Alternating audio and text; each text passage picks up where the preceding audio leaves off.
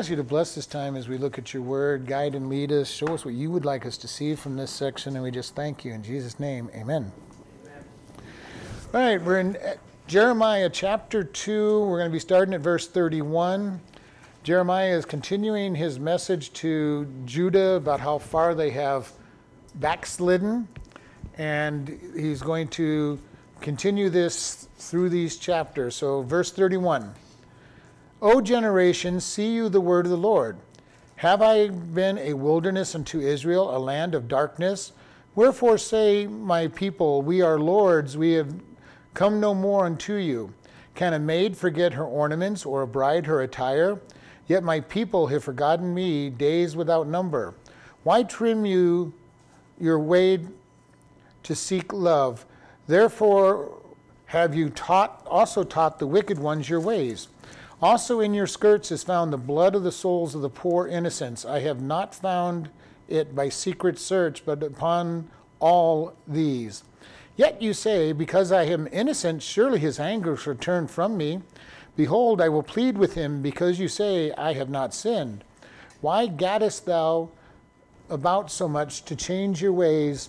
You also shall be ashamed of Egypt as you were ashamed of Assyria. Yea, you shall go forth upon him, and upon hands upon your head, for the Lord has rejected your confidence, and you shall not prosper in them. So here we have God talking more about, it says, O generation, consider, which is to see, consider. Consider this, what he's going to say. He says, consider the word of the Lord. And this is something I am finding so much as we as Christians get in there. Do we oftentimes forget the word of the Lord in our situation? I heard on the radio just the other day, they were talking about a survey of Christian parents, and it said only 10% of the Christian parents said they use the Bible as the guidepost for raising their children. And I'm going, okay, where are these Christians coming from if they're not using Scripture to run their life? And but it's not just that one area. How many times do Christians ignore God's word for the ways of the world? And this is why it's so hard sometimes for us to even get good counsel. You go talk to somebody and they give you good worldly counsel, sounds good, the flesh wants to eat it up. Well, I think you should leave your spouse because they have been mistreating you so bad, and it's just the way of the world. You fall out of love and you just give up. Well, that is not godly counsel. Now if somebody's being beat or abused, then yes, you separate, and get counseling, but you don't give up just because times are hard. God says, I hate divorce. He says that we're to stay together. And it's not just that. There's all kinds of places where we look into how do we handle ourselves? How do we handle ourselves in the business world? All right? The world will tell us, well, do as little as you can get away with. If your boss isn't watching, then it's no big deal. You just do as little as possible, get as big a paycheck as you can without working hard. God says that we are to work as unto him, not as unto the boss. And we look at the difference between that and how many times you get this counsel. Well, the boss isn't there, just slack off. It's no big deal. Nobody cares. Just go do your own thing. Consider the word of the Lord. It's so critical in all that we do. How we raise our kids, how we work, how we handle our finances, how we handle our marriage, how we handle every aspect of our life. Consider God's word. And here he says, consider the word. Have I been a wilderness unto Israel, a land of darkness? He says, wilderness. He goes, am I someplace that you're not getting anything out of it? Is God saying, am I dark? If I put you into darkness, if I put you into a dry, barren place where you haven't been fed? These are his questions to the people.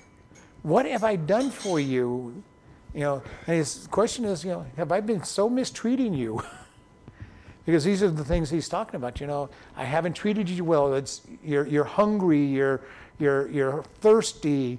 It's barren. There's no light for you. And that's his question. It's rhetorical, obviously, because he's going, the answer is, no, I haven't.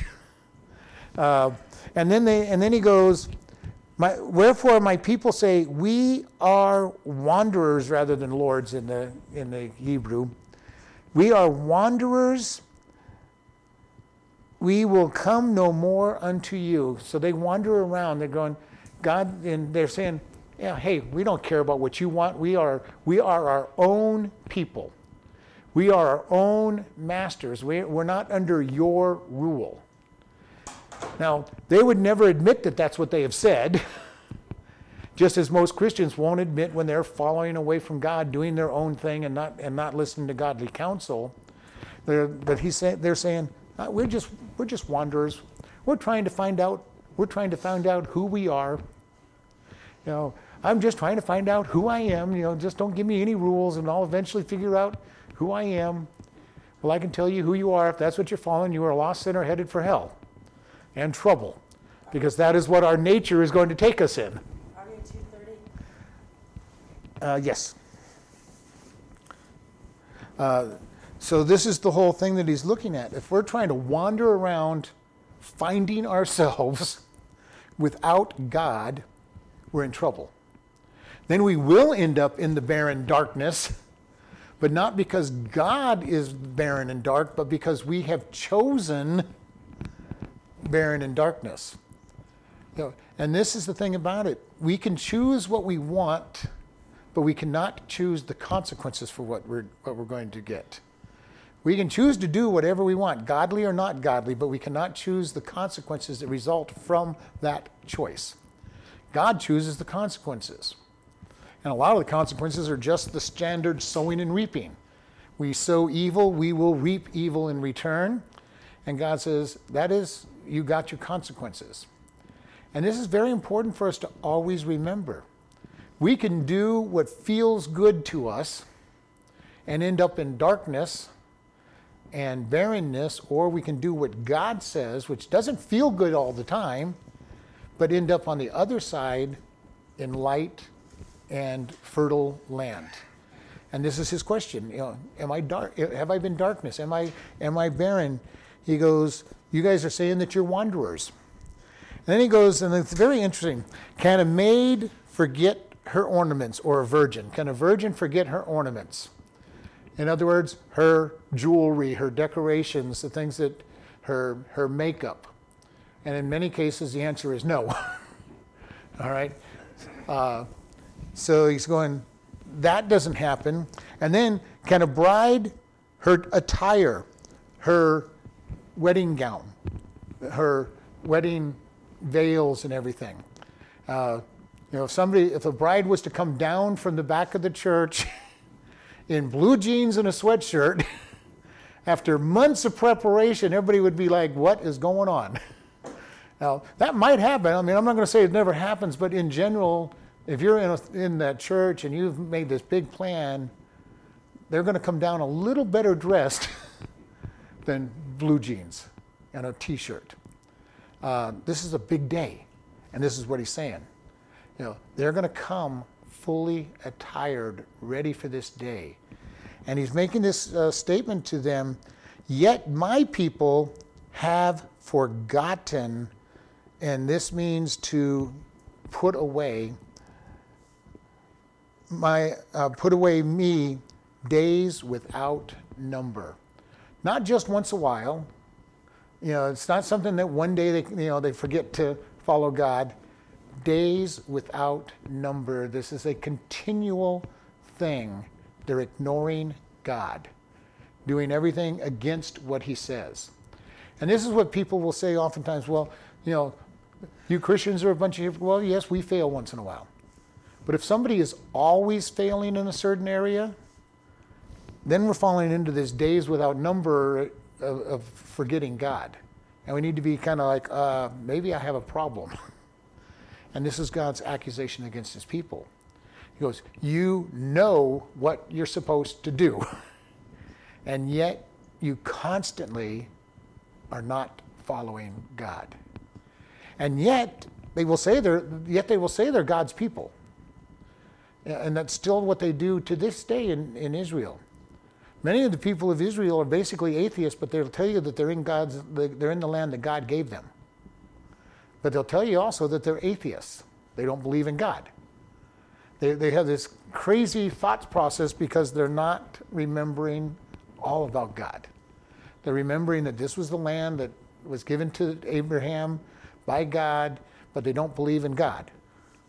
And I don't understand how people can have this dichotomy of thought, but I've seen it so much, even in our day. The more we get away from absolute truth, the more we see people that can believe two diametrically opposed positions at the same time. Now, it's really cold out there, but the sun was shining real hot. And believe both of them. And you'll ask them, which one's true? Both. Well, how could it be cold and hot at the same time? Well, I don't know, but it sure is. And it is just bizarre, the things that people will say when you take a moment just to listen to what they're saying. They will tell you that life is important, but they will say, let's go abort this child because it's not life.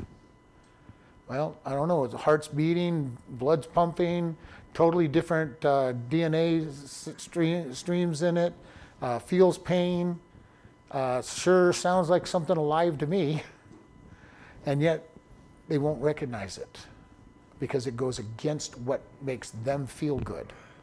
And we need to be able to say, God, what do you say about these things? What do you say? And fall into his point of view.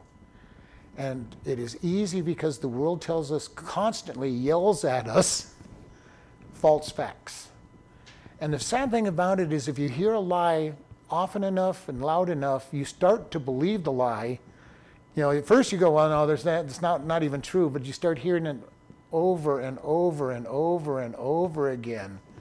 And it starts to wear you down if you're not very careful, which is why we must be in God's Word, knowing his thoughts, because the world is constantly lying to us. And the problem is those lies of the world appeal to our flesh.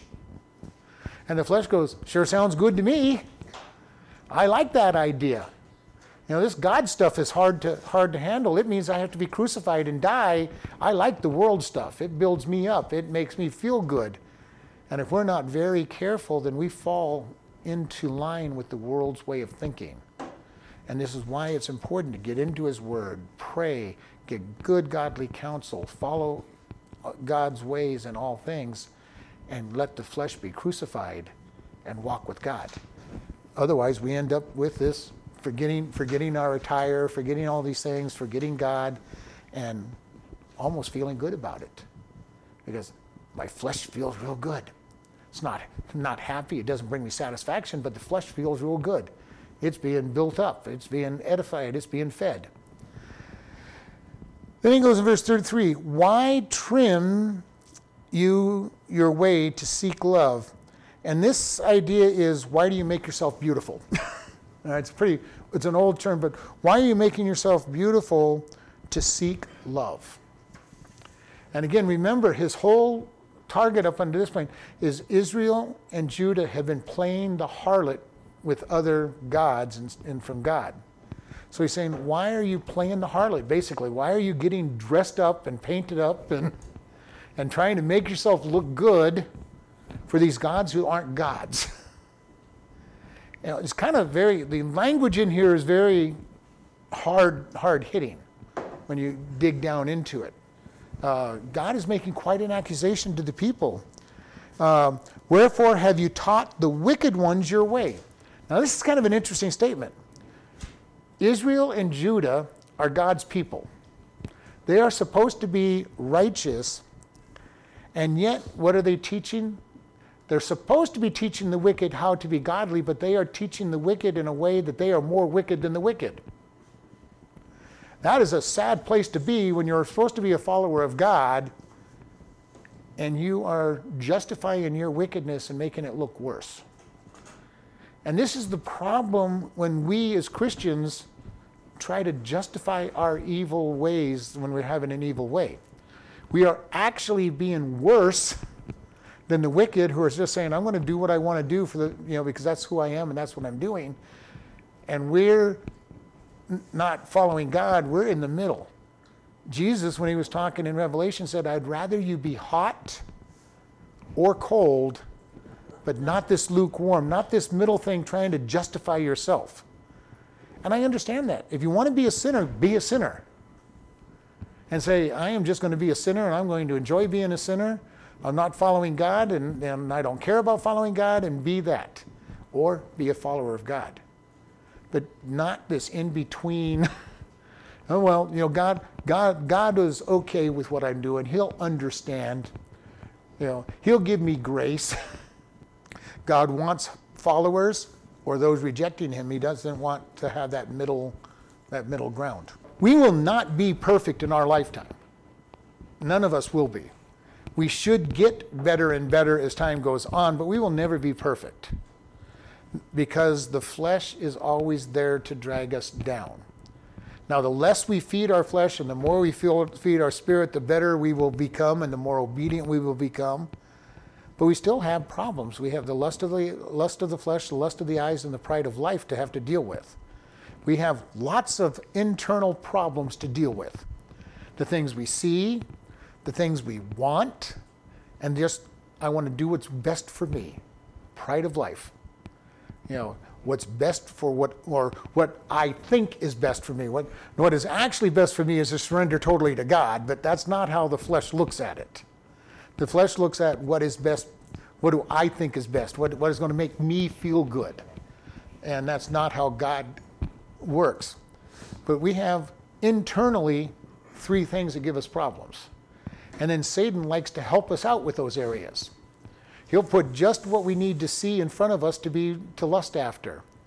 And it doesn't necessarily mean another person. It could mean the money, a job, opportunities, so the lust of the flesh and that desires that we have inside, and the pride of life. We have all of that, and Satan knows how to work those 3 real well. And we don't need him to fall into sin anyway. We would sin no matter what. But he was in there to shake things up. And God is saying, you are crucified. Your flesh needs to be crucified. And that's the only way we can get past the lust of the flesh, the lust of the eyes, and the pride of life, is for the flesh to be crucified. The only problem is the flesh does not like to be crucified. It wiggles away and tries to get off that cross as it's trying to be crucified. And unfortunately, oftentimes we help it off. Because we don't want that pain. It hurts sometimes when God is working in us. And how many times do we shy away from the work of God? God, you asked me to do this? That's scary. I don't want to do that. You want me to do what? No, that hurt. You want me to tell them I'm sorry? I didn't do anything wrong. I want you to tell them you're sorry. God, it was their fault. I want you to tell them they're sorry. God, that's going to hurt. Yes, I know. Go tell them you're sorry.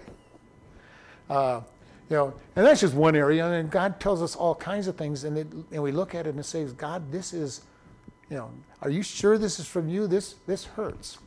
This is hard. Walking the Christian life is not an easy thing to do because it goes against every bit of who we are in our flesh. Now, the more we surrender to God, the easier it gets. But that takes time to learn how to surrender and just give up our desires. And unfortunately, even after 50 years, I'm not even close to it. I wish I could say I was close to it, but I'm not. I'm better than I used to be. And many of you are better than you used to be in the time that I've known you, at least what I see. But this is what he's saying. Why are you making yourself look for, and why are you teaching the wicked ones your ways instead of God's ways?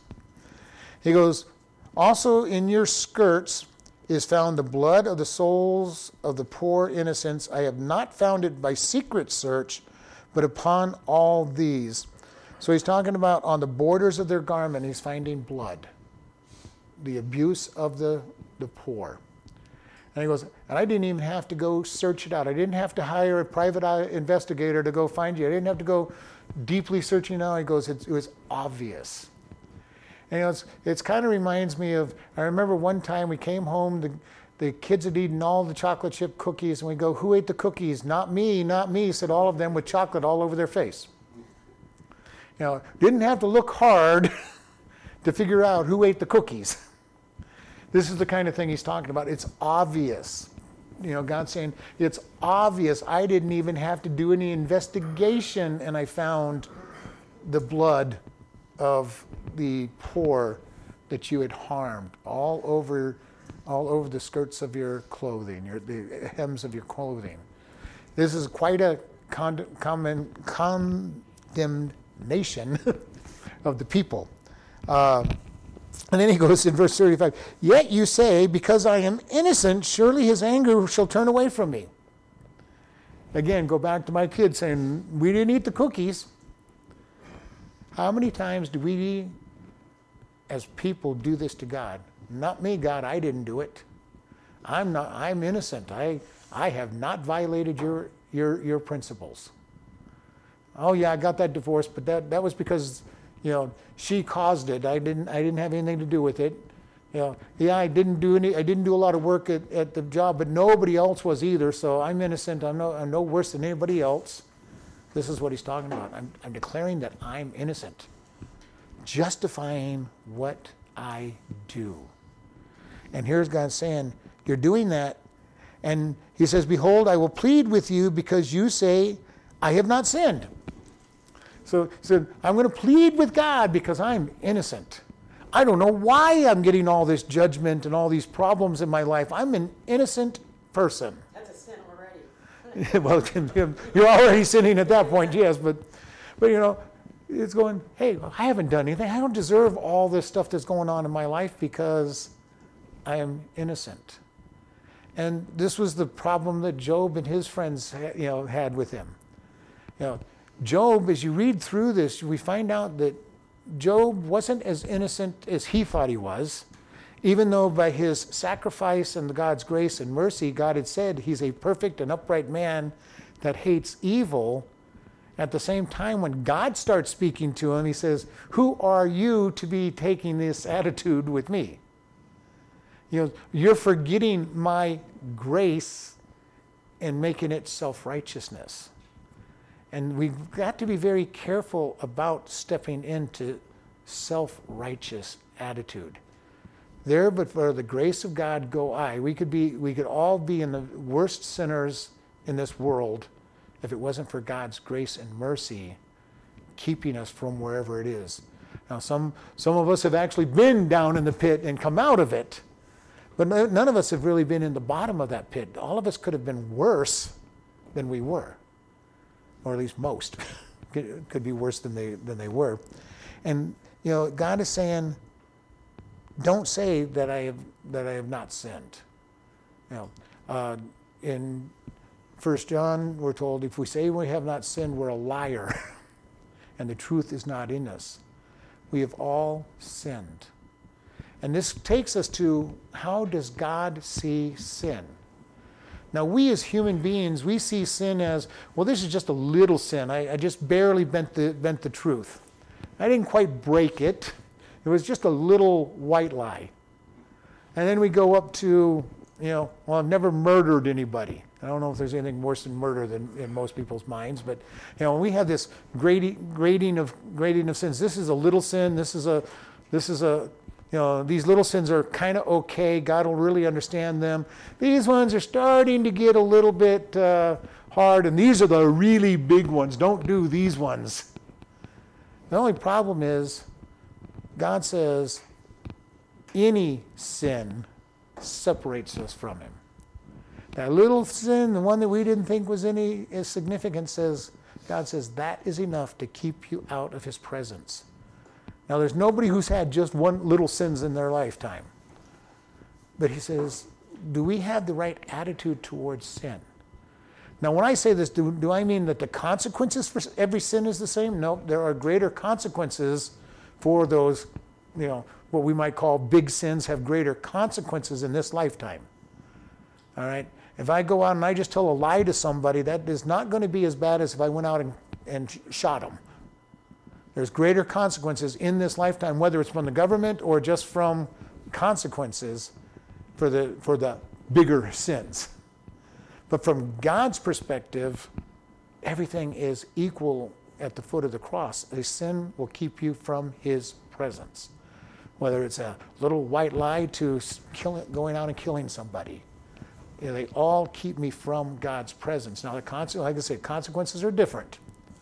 So I'm not saying they're all the same as far as, because people will go, well, if they're all the same, then I'll just go out and kill people because it's no big deal. No, the consequences for murder is a lot bigger than telling a lie.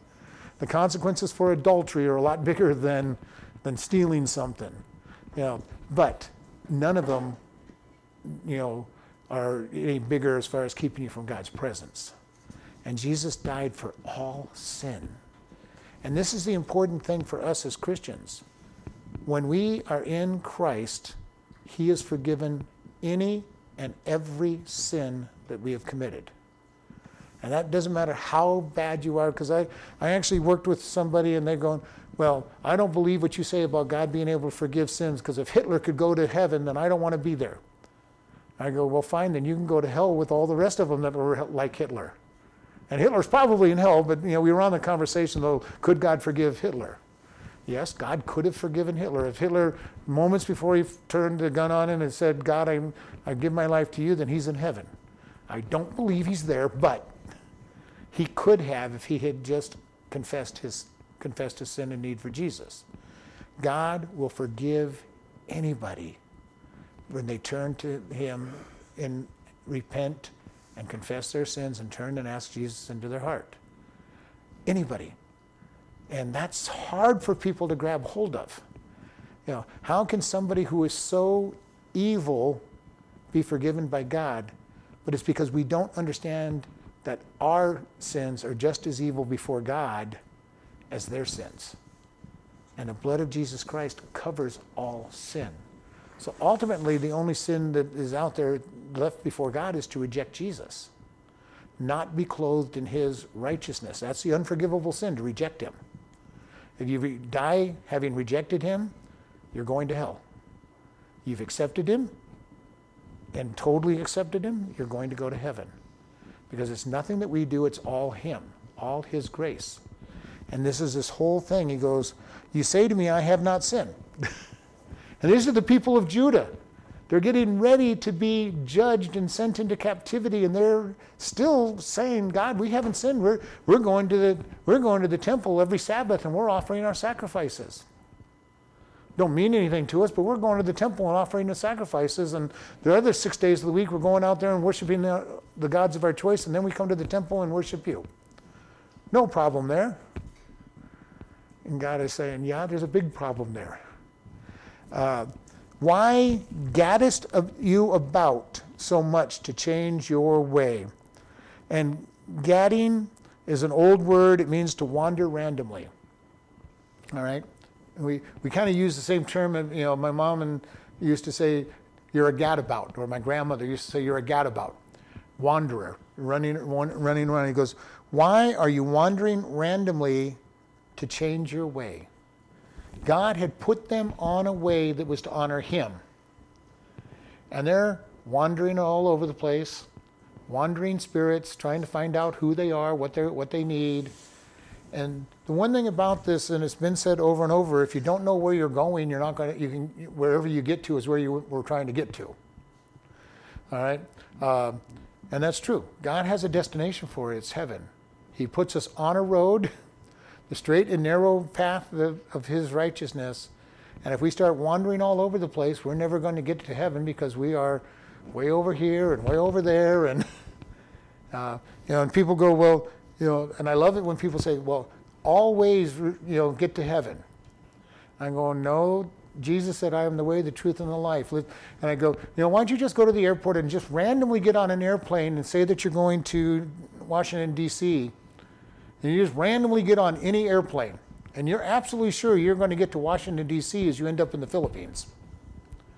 You're just randomly getting on an airplane is not going to get you where you want to go. And that falls apart because you might luckily get the right airplane, but, so you can see how that would fall apart. But, randomly picking, you go to Vegas or to Phoenix and you just randomly get on one of the hundreds of airplanes that are out there, you're probably not going to get to where you're hoping to go to just by randomly picking an airplane. Now, of course, you can't get on a random airplane, obviously, but you understand what we're saying here. You know, they're wandering, they're doing what they want, and saying, we'll get there, we'll get to heaven, we'll wander around and get where God wants us to be. Very important for us to stay focused on Him. Where is it that He wants us to be? And He says, you are also shall be ashamed of Egypt as you were ashamed of Assyria. So here He's talking about the history that they're in right now. The northern kingdom and the southern kingdom had asked Assyria for help against Babylon. The northern kingdom didn't get the help because Babylon turned away from them and destroyed the Assyrians, and then came after the northern kingdom and took them. So they weren't able to help. So then they decided, okay, Assyria couldn't help. Let's send our money and plea for help to Egypt. And historically, Egypt started coming up. Nebuchadnezzar stopped attacking Jerusalem, went out, wiped out the Egyptians, and then came back and besieged Jerusalem again. And this is what he's saying. You thought Assyria would take care of you. They were not good enough. You think Egypt is going to take care of you. They're not going to be. You're going to be disappointed. What is a lot of this again? We want to go back to, in the Old Testament especially, but even in the New Testament, Egypt oftentimes is a representation of the world, going back into the old way of doing things. All through the Exodus period of time, the Israelites kept saying, we want to go back to Egypt where we had, whatever it was they wanted to name that day. We had leeks and onions for our meals every day. We were also slaves, but we were fed real well. I guess if leeks and onions are being fed real well, that's... we want to go back to Egypt where, and they kept going, this is hard life out here. We want to go back. We were slaves back there, but there were a handful of things that were okay. How many times do we as Christians want to go back to the world's way of doing things? Because life gets a little hard following God. And we're going, well, God, it's really hard. I want to go back to the old way. Life was easy back there. I had an empty life. I was enslaved to all these things, but it was easy. And it is easy to be in the lost world. You're not happy. You're not happy. You're not at peace. You're not at joy. But you're also not being challenged by Satan every time you turn around and everything. As a Christian, we have peace that passes understanding. God is in us. He's given us joy, unspeakable. And yet, a hard time because we are at odds with the rest of the world. Now, I don't know about the rest of you, but I would rather have peace and joy and be at odds with the world than to not have peace and joy and have no problems with the world. Oh yeah, you say, okay, no problem. You do whatever you want. You'll be okay. This is the hard thing for us as Christians. We are citizens of another world, another country, namely heaven. We are ambassadors. We represent Christ and God's kingdom in this world. We are not to live like this world. We are to show them how citizens of heaven are supposed to live. The only problem is when we show them how citizens of heaven live, they don't like what they see. Well, technically, many of them do, but they just don't want to accept it. And because it makes them feel guilty about where they're at, they will attack us because we are the nearest target. And we say this is God's standards, they will attack us because they don't like the idea that there's a standard out there to live by. And we're going to see, are you honest in your belief? They're looking on one side, they want you to stand firm so that they go, okay, there is something worth standing for. The disciples all said that Jesus rose from the dead and was alive. They all died taking that stance. How many of us take that stance all the time? How many of us will say, this is what God says? Now, we can do it in a nice, kind way. We don't have to be obnoxious about it. When I'm asked, I will take a stand. I'll say, this is what God says. And that's all. That's about as far as I go. I'm not going to go, well, you're a stinking, dirty, rotten sinner because you're doing this. God calls it sin.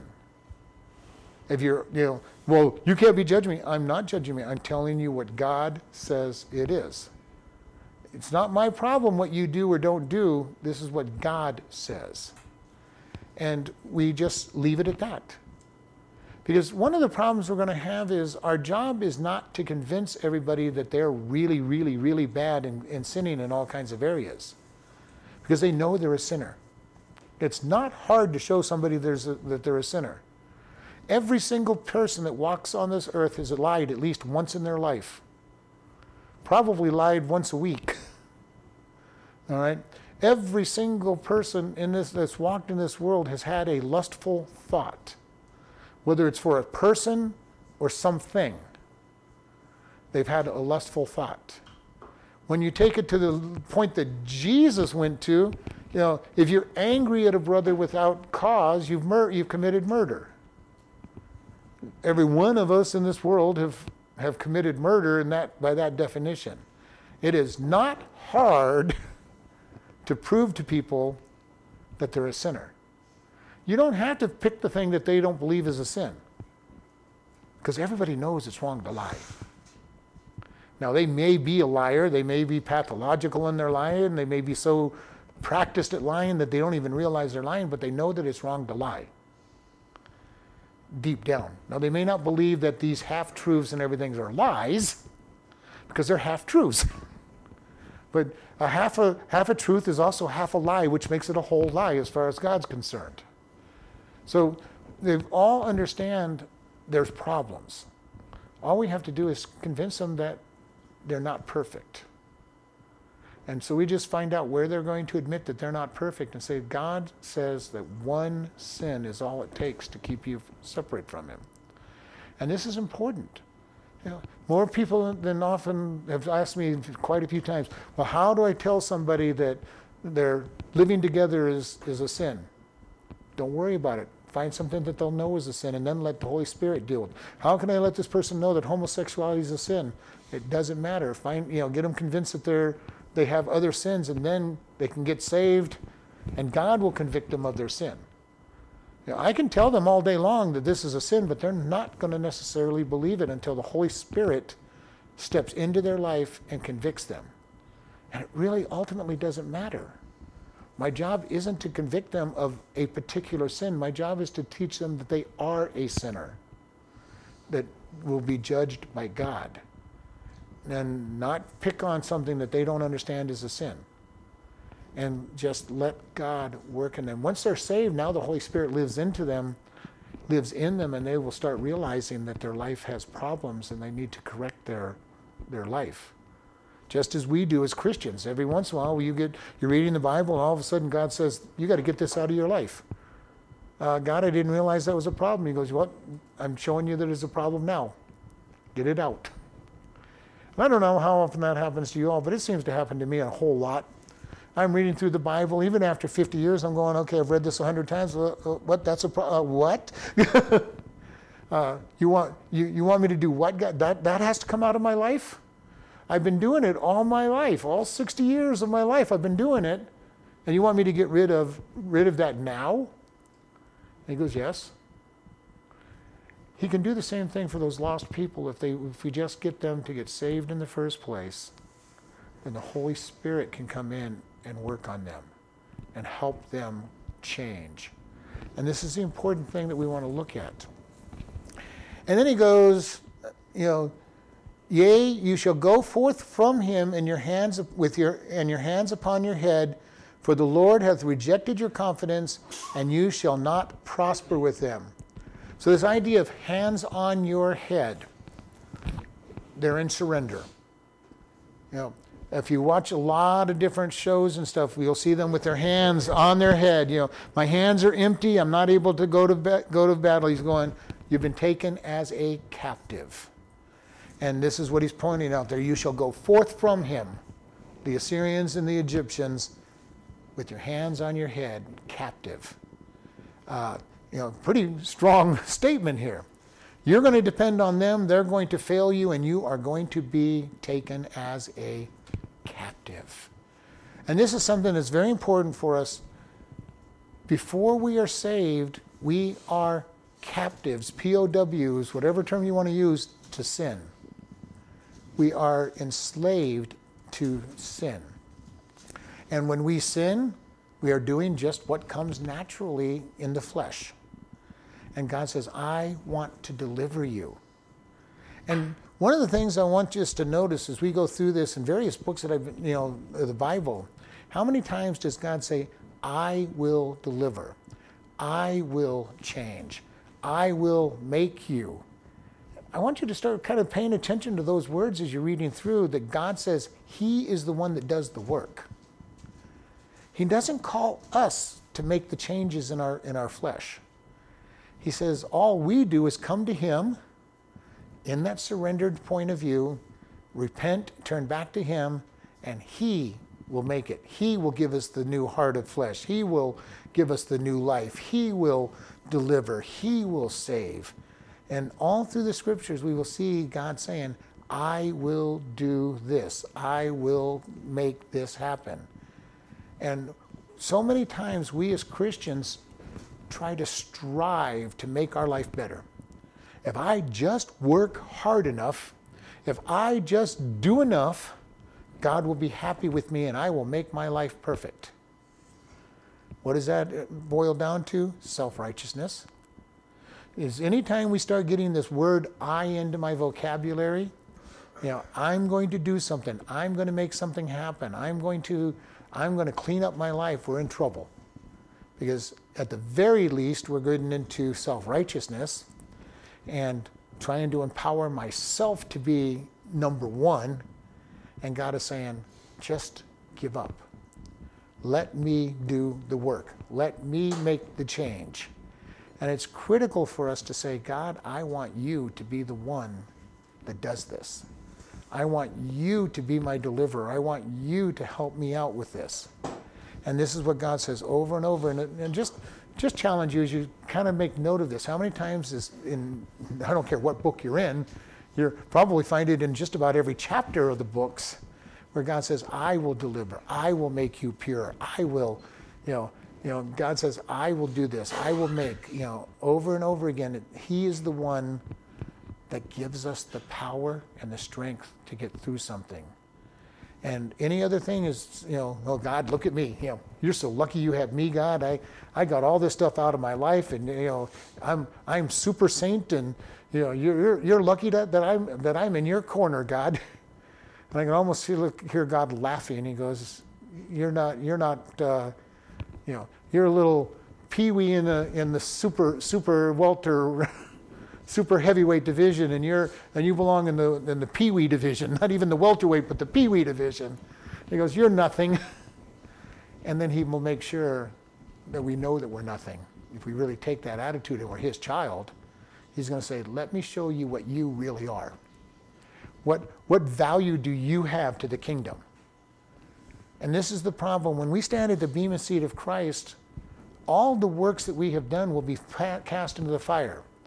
Wood, hay, and stubble are going to burn up. That is everything that I do in my own strength. And we look at that because wood is fairly substantial. We make things out of wood. We make houses, we make furniture, all kinds of stuff out of wood. It is substantial, but it burns up because it was my job. Hay is not bad either. At least it feeds animals and made bricks back in those days. Stubble, not worth a whole lot. It gets blown away. And most of what we do is stubble. Some of what we do in our own strength may be hay. Some people get some good out of it. Some of it could be, sometimes I feel that even for my teaching, some of my teachings probably would. You all get something out of it, but it's me who did it. and it burns up. And then there's gold, silver, and gems, the things that God does through us. And he says, these will last. These are going to be your rewards into eternity. And God says, I'm the one that did it through you, and you get to be rewarded for what you let me do through you. We just learn to surrender. Does that mean I do nothing? No. I do a lot of studying to get ready for these messages. I write all over my Bible and notes all over the place. I do a lot of study. But it's not necessarily me who is doing the teaching when I come out. God, I've got all the stuff in it. You tell me what to give. And one of the things I've had to teach people over the years as teachers, can really think of one person recently, they would study 10 to 20 hours a week and then try to dump all the 10 to 20 hours of what they studied on the people in 1 hour or 30 minutes. You can't do that. I study a lot, but most of the study is for me. Most of the study goes to me, and a very small bit of what I study goes to other people. Because I need the teaching as much as anybody else. I need to be taught, and the Holy Spirit teaches me directly, and only a small portion of what he teaches me gets out to you all. Because, that is what it is. That is being prepared, that is understanding. When you're going out and witnessing, you need to study. You need to know things to really be good at witnessing. Now, what is the most important thing to witness? Your testimony. And you go, well, I don't know about my testimony. Well, what is a testimony? If you're called to be a witness in a court, you tell them what you know. You may not know much.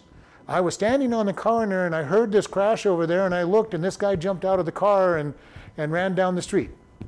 That may be all you know about that event, but that is your testimony. What is your testimony for God? I was a sinner, and I finally realized that I needed Christ, and I turned to him, and he came into my life, and life has been changed since then. Fill in the blanks with your life. All right? I remember when I got saved, I finally recognized I was a sinner. I'd been going to church for 4 years before that. And then one day it became obvious to me that I was a sinner, and I needed Jesus. He came in and changed my life. And then put a love for his word into my life and brought me into study, and then eventually brought me into being a pastor. Has my life been perfect all those years? Oh no. I've even had my backsliding time when I told you all, when I just kind of walked away from the church because, long story, but got into workaholism, started not going to church, missing church. Nobody called me, so I started blaming the church. It's still my fault, but I blamed the church. Nobody called me. Nobody bothered to let me know that I was missed. And ended up coming back. And very interestingly, my son, who is the least following God right now, was the one that brought me back to church. He just came up one day and said, Dad, can we go to church tomorrow? And I'm thinking, well, we have no reason not to go to church. I have no reason not to go to church, and we've been going back to church ever since. Just a little statement. Can we go back to church? He missed it. Been 2 years, he missed going to church. So we just started going back to church. And God reinstated us back where we were, just as he did by his grace. What is your testimony? Are you able to tell your testimony to people about what led up to your salvation, what changed in when you got saved, and how God has been ministering to you since? It's very important to be able to give that testimony to people. Because the one thing they can't argue with is your story. It's your story. Well, I don't believe you. It doesn't matter whether you believe me or not. It was my story. I lived it. Adrian Rogers was saying the other day, if you had just eaten a delicious apple pie and somebody was trying to convince you there's no such thing as apple pie, you're not going to believe them because you just ate the apple pie and it was delicious. Your testimony is your testimony. Learn to be able to tell people what God has done for you. How has he stepped into your life and made a difference? Let people know that. What was the apostles' story over and over again? We walked with Jesus. We saw him. We saw him die. We saw him raise again. And we know the power he gave us at Pentecost, and now we're sharing this with you. And it didn't matter whether people believed them or argued with them and said, no, you're hallucinating, you're insane. They go, no, we know what we have experienced. Doesn't matter whether you agree or not, we know what is true and what has happened. Learn your testimony and be able to express it to other people. This is what God has done for me. Now, I can expand on my testimony a lot more, but I'm also able to get it down to people in 30 seconds to a minute, tell them my story. Learn to be able to shorten that down to a place where you can give your testimony to somebody in just a few words and plant that seed. If they want to know more, tell them the rest of your story. It does, one of the things I do want to encourage on the testimony is look at what has happened since you got saved. Too many people spend all their time on their testimony leading up to the time they get saved. Now, you have to give enough of your previous life to know that you are a sinner and have problems. But after you're saved, how has your life been changed? Because that's where the power comes. This is what people need to know. Life changes when Christ comes in and turns around to become something worth living. And give them that challenge that they need Jesus for the same reason. One of my problems with most testimonies is they'll give you a 5-minute testimony, 4 minutes of how bad they were, they got saved, and about a half a minute of how good God is. And it's like, let's change that a little bit. Let's go 30 seconds to a minute of how bad you were, God changed you, and what has happened since then? How has God changed your life and made you a new creation? And I understand the need for the downside. I was whatever. I was an angry person, always fighting, which was my case. I was an angry kid, always fighting, always in trouble, always getting, going after people. And then I got saved, and God took my temper away and then changed me in many other ways over the years. What is your testimony? How do people respond? Each one of us has a testimony that will reach somebody. My testimony can touch the people that have anger issue problems, that God can change that. Some people it might be, I was a total alcoholic down, barely able to keep my job or my family, or didn't keep my job and my family, whatever it might be. I was into drugs, I was in the gang, I was violent, I stole, whatever the testimony is will reach somebody because God comes in and changes that lifestyle. And it's important for us to be able to say, this is what happened and this is what God did. And we need to be able to say, as a witness, this is what I know. Now, as you go along, you'll get to know how to answer their questions and answer their issues. And as I've said many times, the best thing that can happen to you is they ask you a question you don't know the answer to. That is what keeps people from witnessing. They may ask me something that I don't know. And I go, that is wonderful, because the answer is real simple. I don't know that. I don't know how to answer that. I'm going to go find out that answer. Can we meet again tomorrow, next week, whatever's convenient? Now you get 2 shots of being able to tell them the gospel. And how would I start out? I'd probably tell them my testimony again and then answer their question. And I'm going to hope they ask me something I don't know the answer to. So then I get to have a 3rd time to talk to them about the gospel message. So the very thing that we're usually afraid of is the best thing that can happen to us if we treat it with the right answer. You know what? That is a very good question. I don't know the answer to that. I'm going to go find the answer.